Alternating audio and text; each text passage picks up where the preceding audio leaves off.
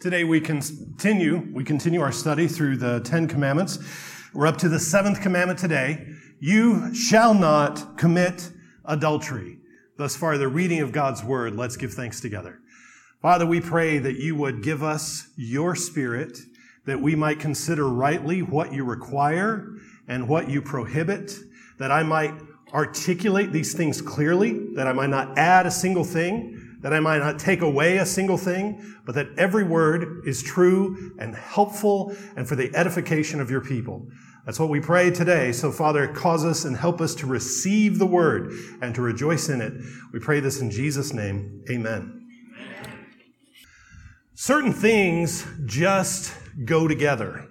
Even though they were designed separately, there are some things that didn't find their true meaning, their true glory, until they were combined, like peanut butter and jelly, like grilled cheese and tomato soup, like baseball and hot dogs, like baseball and beer, like baseball and bratwurst. I mean, you just keep going. Baseball and more baseball. It's just good. Take two things that are just fine on their own, but combine them, and you get something that's greater than the sum of the two parts. But not everything can be combined like that. In fact, some things are worse when they're put together. You can't just take two of anything and make something great by putting them together, like spaghetti and chocolate syrup.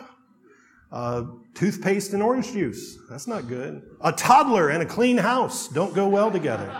Some things don't enhance the other. They mess up the other. They disrupt and sour and destroy each other. A good thing is adulterated when an inferior thing is added to it. In marriage, God has put together two things that go together. God has put together in marriage two things that belong together, two that were made for each other. He made a man, he made a woman, two beings designed in such a way that when they're together and when they're submitting each individually to God's purposes for them as they were created, they make something greater and more glorious than either one could do on their own. Like a violin and a bow that just go together and make something beautiful. So is the union of man and woman.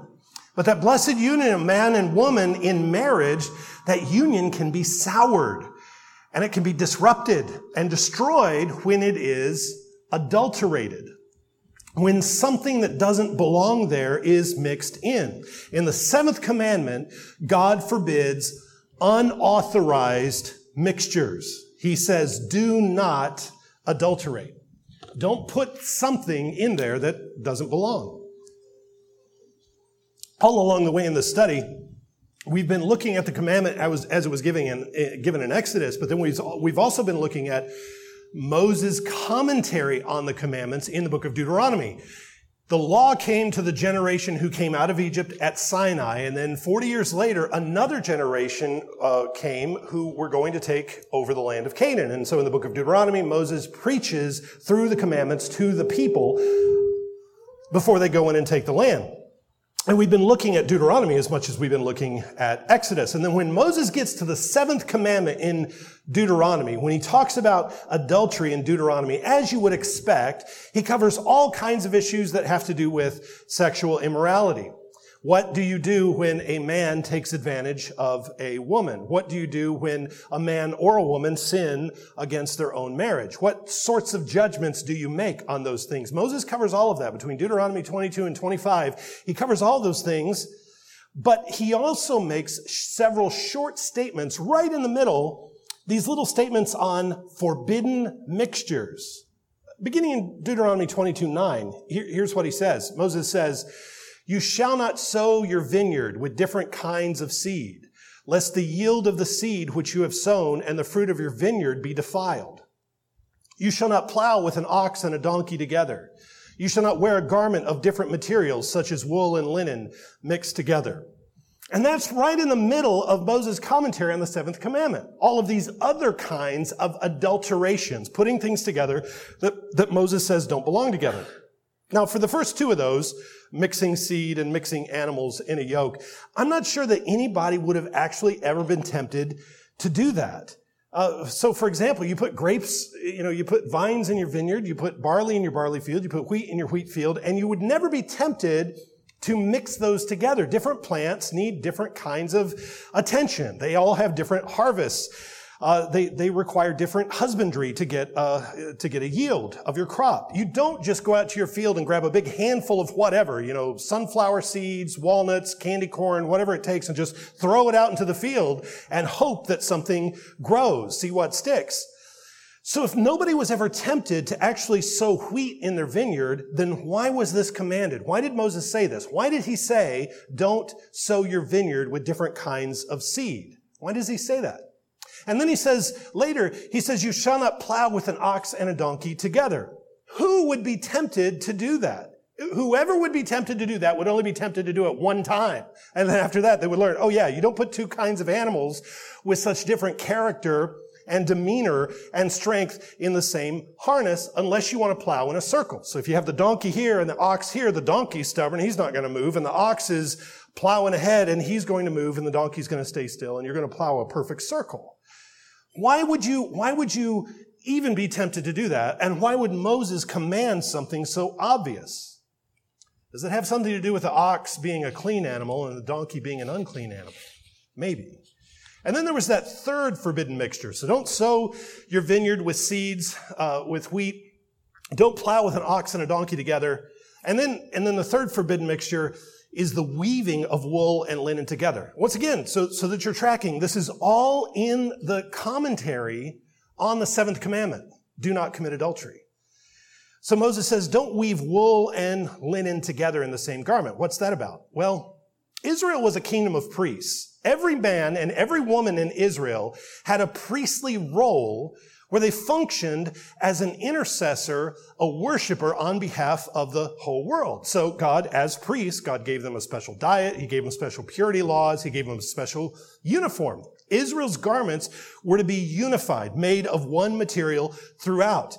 In fact, right after he says, don't make garments of wool and linen sewn together or woven together, in the very next verse, Moses says, you shall make 4 tassels on the 4 corners of your garment. Those 4 tassels, the word is literally wings. Make 4 wings of the clothing with which you cover yourself. So every Israelite was not only a priest in the world and a representative of God in the world and a representative to God on behalf of the world, but every Israelite also had this uniform that he wore that had 4 tassels or 4 wings on it. So Israelites were like angels as they moved through the world. They were God's servants in the world, just like angels are. And there's also all kinds of marital imagery associated with the wings of the garment.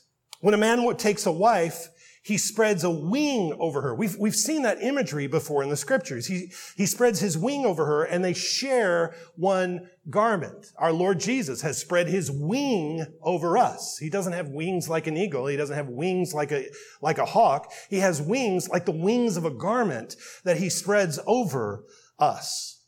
Remember Ruth and Boaz. Remember, what did Ruth ask Boaz to do?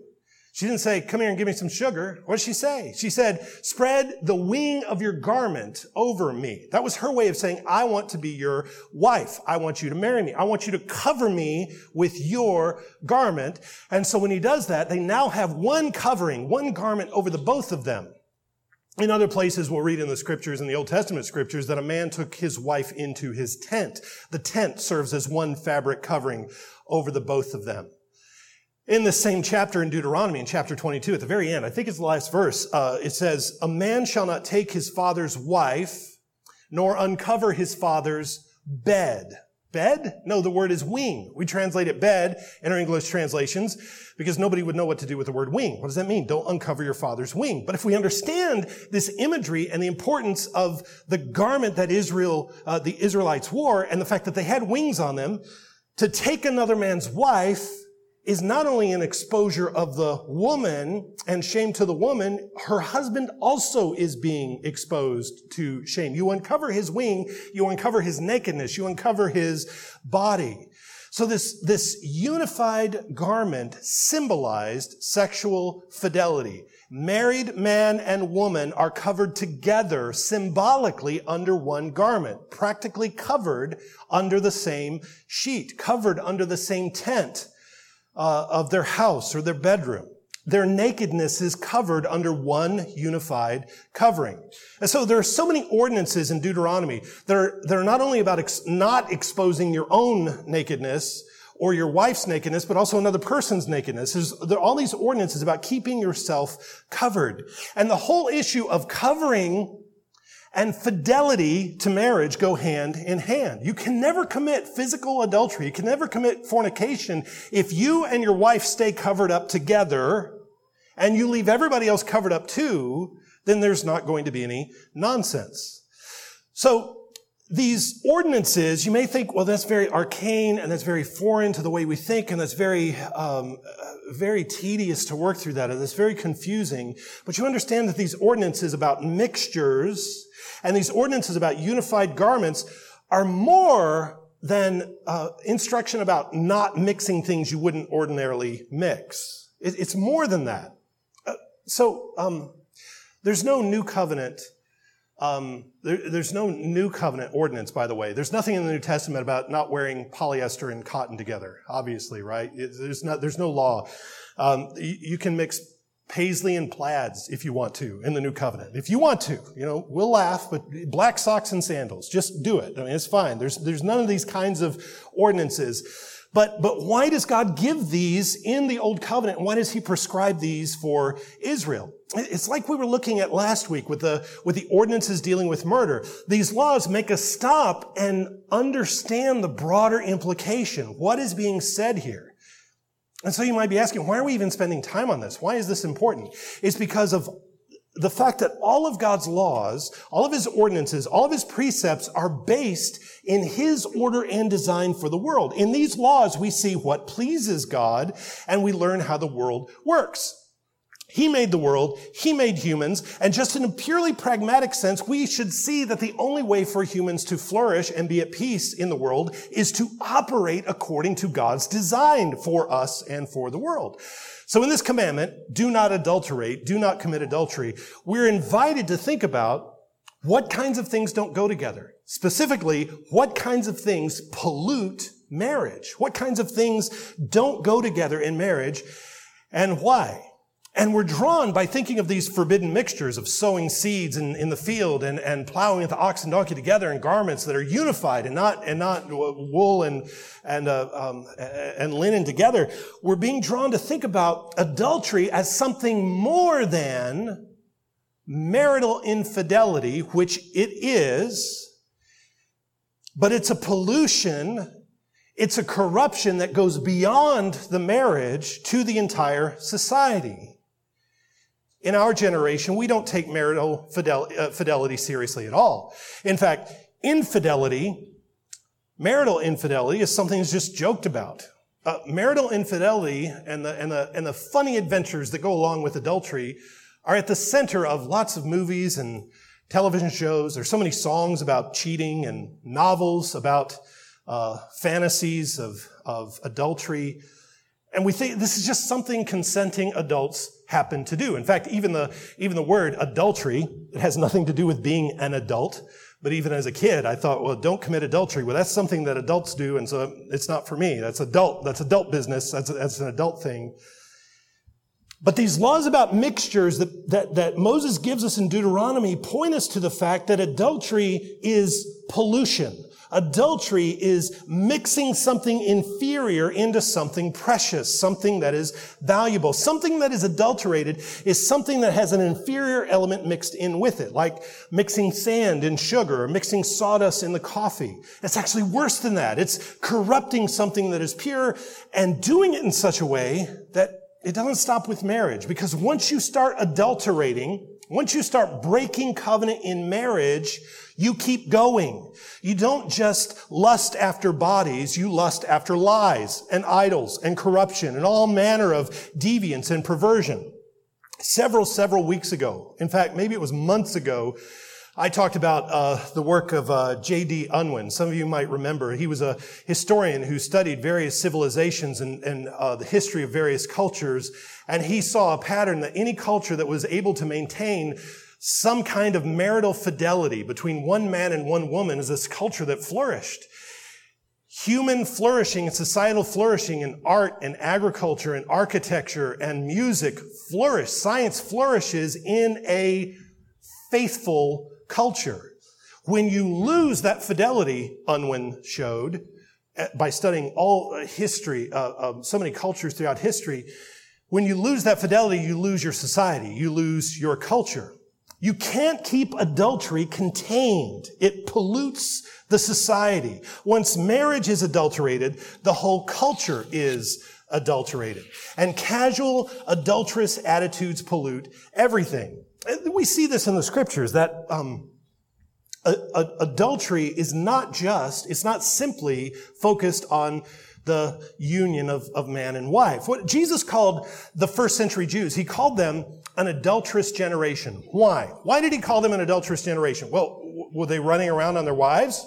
Probably. No doubt, yes. But he calls them a wicked and adulterous generation for the way that they were seeking after signs when he was right in front of them working miracles and showing his glory in front of them, and for the way that they were ashamed of their king. You see, their polluted minds, their corrupt minds, had been adulterated in such a way that they can't understand or see or appreciate or give thanks for the truth that is right in front of them. Adultery is more than simply a pollution of marriage, though it is. I want to come back to marriage in just a few minutes, but I want to show you in the Bible how adultery covers and adulterous sin cover a whole range of covenant breaking and pollution. In James' epistle, James chapter 4, I was just going to refer to it, but I actually want to read it to you because I want you to hear the impact of what James is saying here. Over in James chapter 4, James calls his audience adulterers and adulteresses, but listen to the context in which he says this. He says in chapter 4, "Where do wars and fights come from among you? Do they not come from your desires for pleasure which war in your members? You lust and you do not have. You murder and covet and cannot obtain. You fight and war, yet you do not have because you do not ask. You ask and do not receive because you ask amiss, that you may spend it on your pleasures." Here it comes. "Adulterers and adulteresses, do you not know that friendship with the world is enmity with God? Whoever therefore wants to be a friend of the world makes himself an enemy of God." He calls them adulterers and adulteresses for what? Marital infidelity? Sure, maybe that's going on, but he calls them out for their compromise, for their friendship with the world, their enmity with God. They are God's enemies. They have adulterated their faith. They've mixed in all kinds of ungodly, worldly philosophies, attitudes, and motives. The prophets Jeremiah, Ezekiel, and Hosea all refer to Israel's idolatry as adultery. They offer polluted sacrifices to polluted gods, and they give lip service to Yahweh, and God calls them adulterers. They are polluters. The Apostle Paul, bringing this back to marriage, the Apostle Paul refers to these forbidden mixtures that Moses talks about in Deuteronomy. Paul talks about these in 2 Corinthians when he applies that unequal yoking to marriage. And he says, don't be unequally yoked.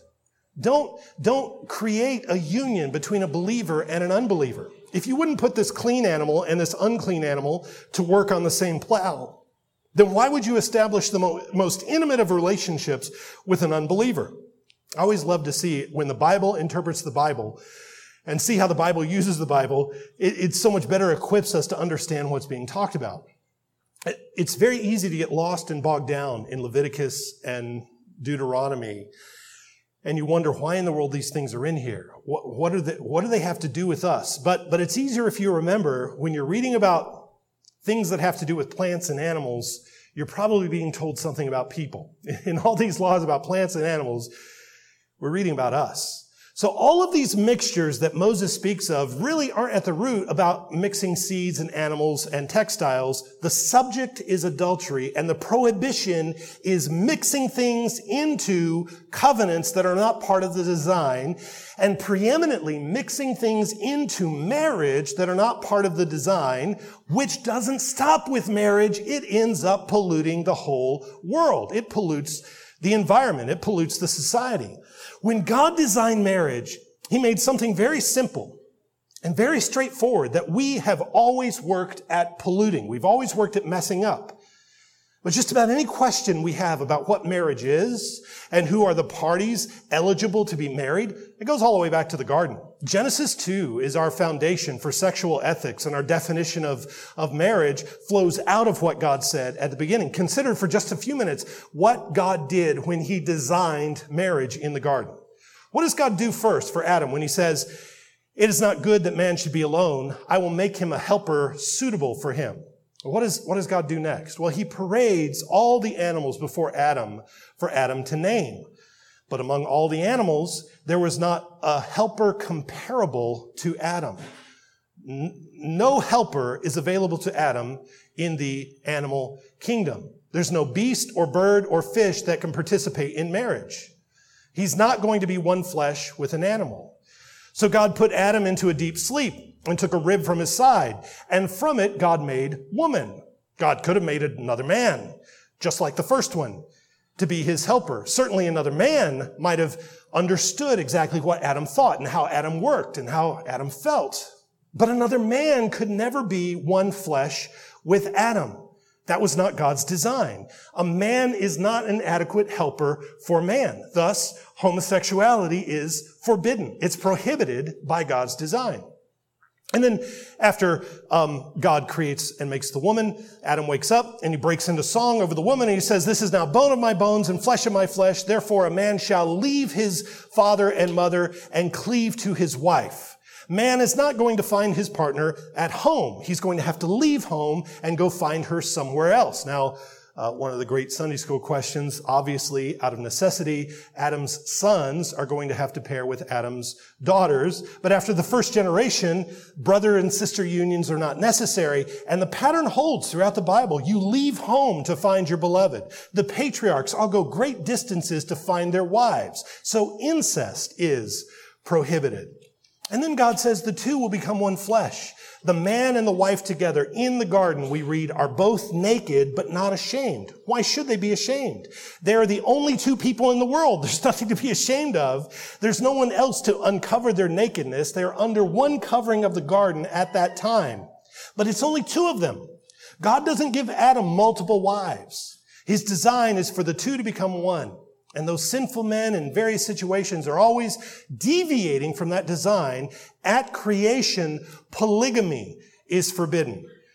And if the two are one, then there's no room for a third. There's no room for a fourth, even for a weekend, even for a night. Polyamory is forbidden. So from the beginning, to put it all together, bestiality is forbidden. Homosexuality is forbidden. Incest is forbidden. Fornication is forbidden. Polygamy is forbidden. Polyamory is forbidden. All of these are adulterated relationships. These are all forbidden mixtures. And if you eliminate all of these, then you eliminate marital infidelity. Well, there's so much more information. There's so much more commentary in Deuteronomy on the various applications of this commandment. And lots of things to explore, but I'll leave you to your own study. If you want to look at Deuteronomy 22 through 25 and you have any questions, let's get together and talk about it. That's all the commentary on the seventh commandment there in Deuteronomy. There are a number of things that raise a lot of questions about what happens when the covenant is broken, the commandment is broken. But I want to spend the rest of my very short time now, I want to spend the rest of my time considering how we keep this commandment. Do not commit adultery. And I had a whole list of exhortations. I had a lot of things to say about marriage, and I'm just narrowing it down to just one thing this morning. One exhortation for you as you commit in your heart to keep this commandment before God. One commandment, one exhortation. Guard your heart. This is how we keep the seventh commandment. Guard your heart. Remember what Jesus said about this commandment. Now, by the way, don't check out because you think you know what I mean by guard your heart. You don't get to check out right now because I'm going to say something that I don't think is what you expect about this. So don't go to sleep. Jesus said about this commandment in the Sermon on the Mount, "You have heard it said to those of old, 'You shall not commit adultery.' But I say to you that whoever looks at a woman to lust for her has already committed adultery for her in his heart." Whoever looks at a woman with lust has already committed adultery in his heart. That's how Jesus preaches this commandment. Obedience to God's law here is not only a matter of external obedience, but it's also a matter of how your heart is oriented. Your passions, your desires, the secret counsels of your mind all come into seventh commandment keeping. And the question that Jesus presents is, are your heart and mind oriented toward loving what God loves, or is your heart and your mind and are your affections set on loving what God hates? Do you set your affections on things that are bound for glory or things that are bound for destruction? As Jesus says, adultery is not only a sin committed outwardly with the body, adultery is an inclination of the sinful human heart, which means your heart, men and women, your heart must be disciplined in proper affection because adultery begins in the heart. Proverbs 4:23 says, "Keep your heart with all diligence, for out of it spring the issues of life." If you are like me, you've read that verse before, you've heard it quoted, keep your heart with all diligence, and you think of your heart as if it were this precious jewel, this delicate little flower. Your heart is this little fragile teacup, and your job is to guard your precious little teacup of a heart and make sure it doesn't get chipped. Make sure it doesn't get broken. Don't let any bad things get to your heart. Protect that precious little thing. Protect your pea-picking little heart. Bless your little heart. Protect it. But how do other verses in the Bible describe our heart? How does Jeremiah describe our heart? He says, the heart is deceitful above all things and desperately wicked. Who can know it? Does that sound like a teacup? Does that sound like a little butterfly? Remember what Jesus said. It's not what goes into the mouth that defiles a man, but what comes out of the mouth that defiles a man. Those things which proceed out of the mouth come from the heart, Jesus says, and they defile a man. For out of the heart proceed evil thoughts, murders, adulteries, fornications, thefts, false witness, blasphemies. Jesus says these are the things which defile a man, the things which come out of your heart. Your heart is not fine china.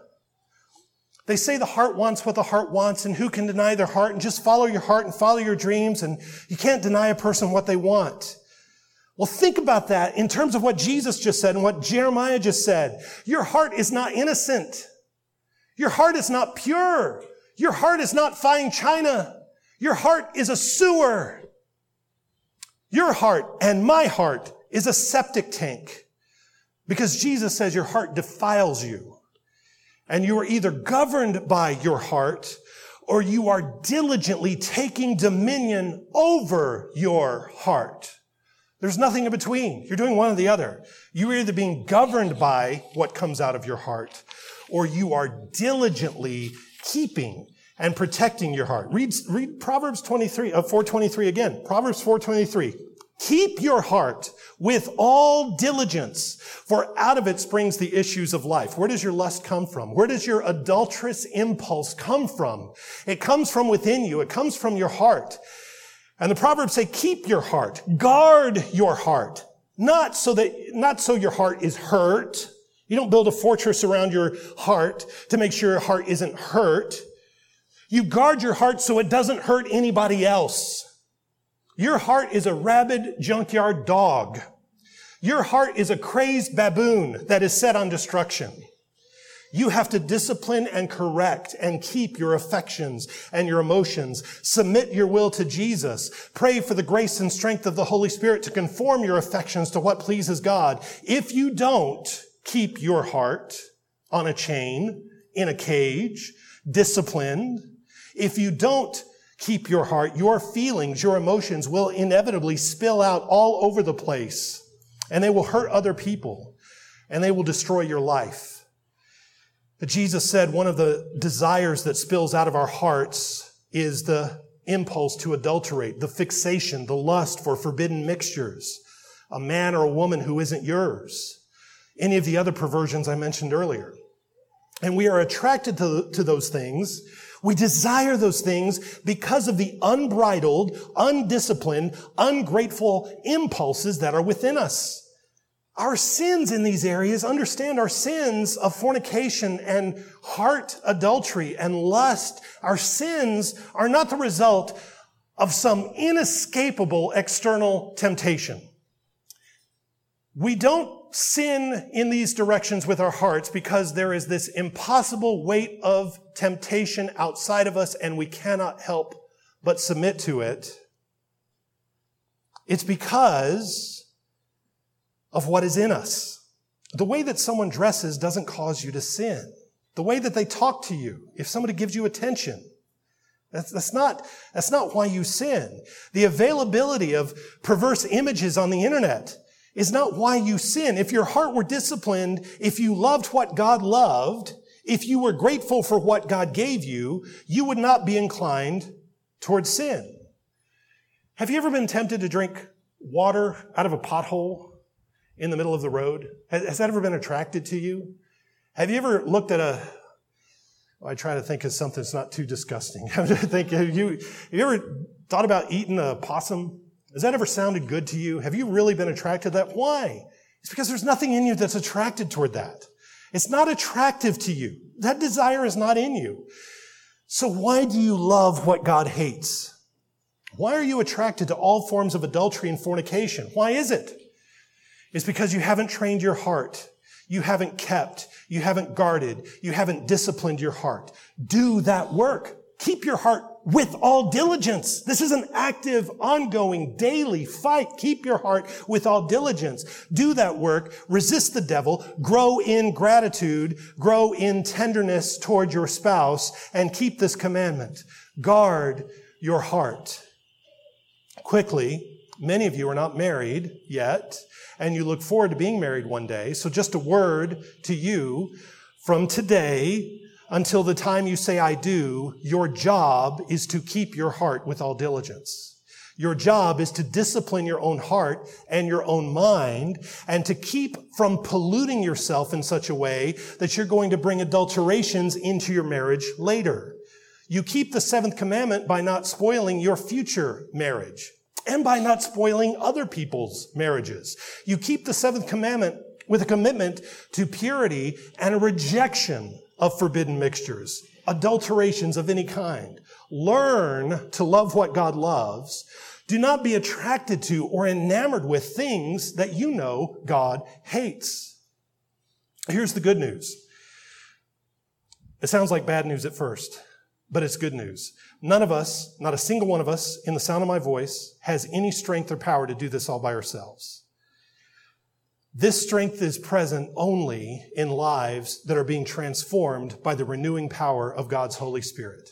The only remedy against the pollution of society that begins with the pollution of marriage, the only remedy is to find our soul's satisfaction in the unadulterated gospel, the pure gospel, that we are saved by grace alone, through faith alone, in Christ's righteousness alone. That is the only hope. That's the only chance. That's the only remedy. That's the only way. And I pray with you that we would all submit ourselves to God's Holy Spirit and be transformed, and we would be changed, and thus keep our hearts and not commit adultery. Let's pray. Father in heaven, we ask for your strength and your power. We are so weak and easily tempted and easily distracted, and we are undisciplined and untrained, and we ask for your great strength and your mercy to help us to love what you love and reject those things that you have marked out for destruction.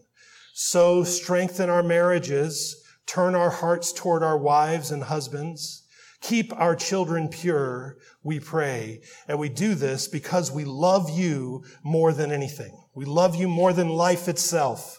So we want to live lives that are pleasing to you in all things. And we ask for this grace in the name of Jesus our Lord. Amen.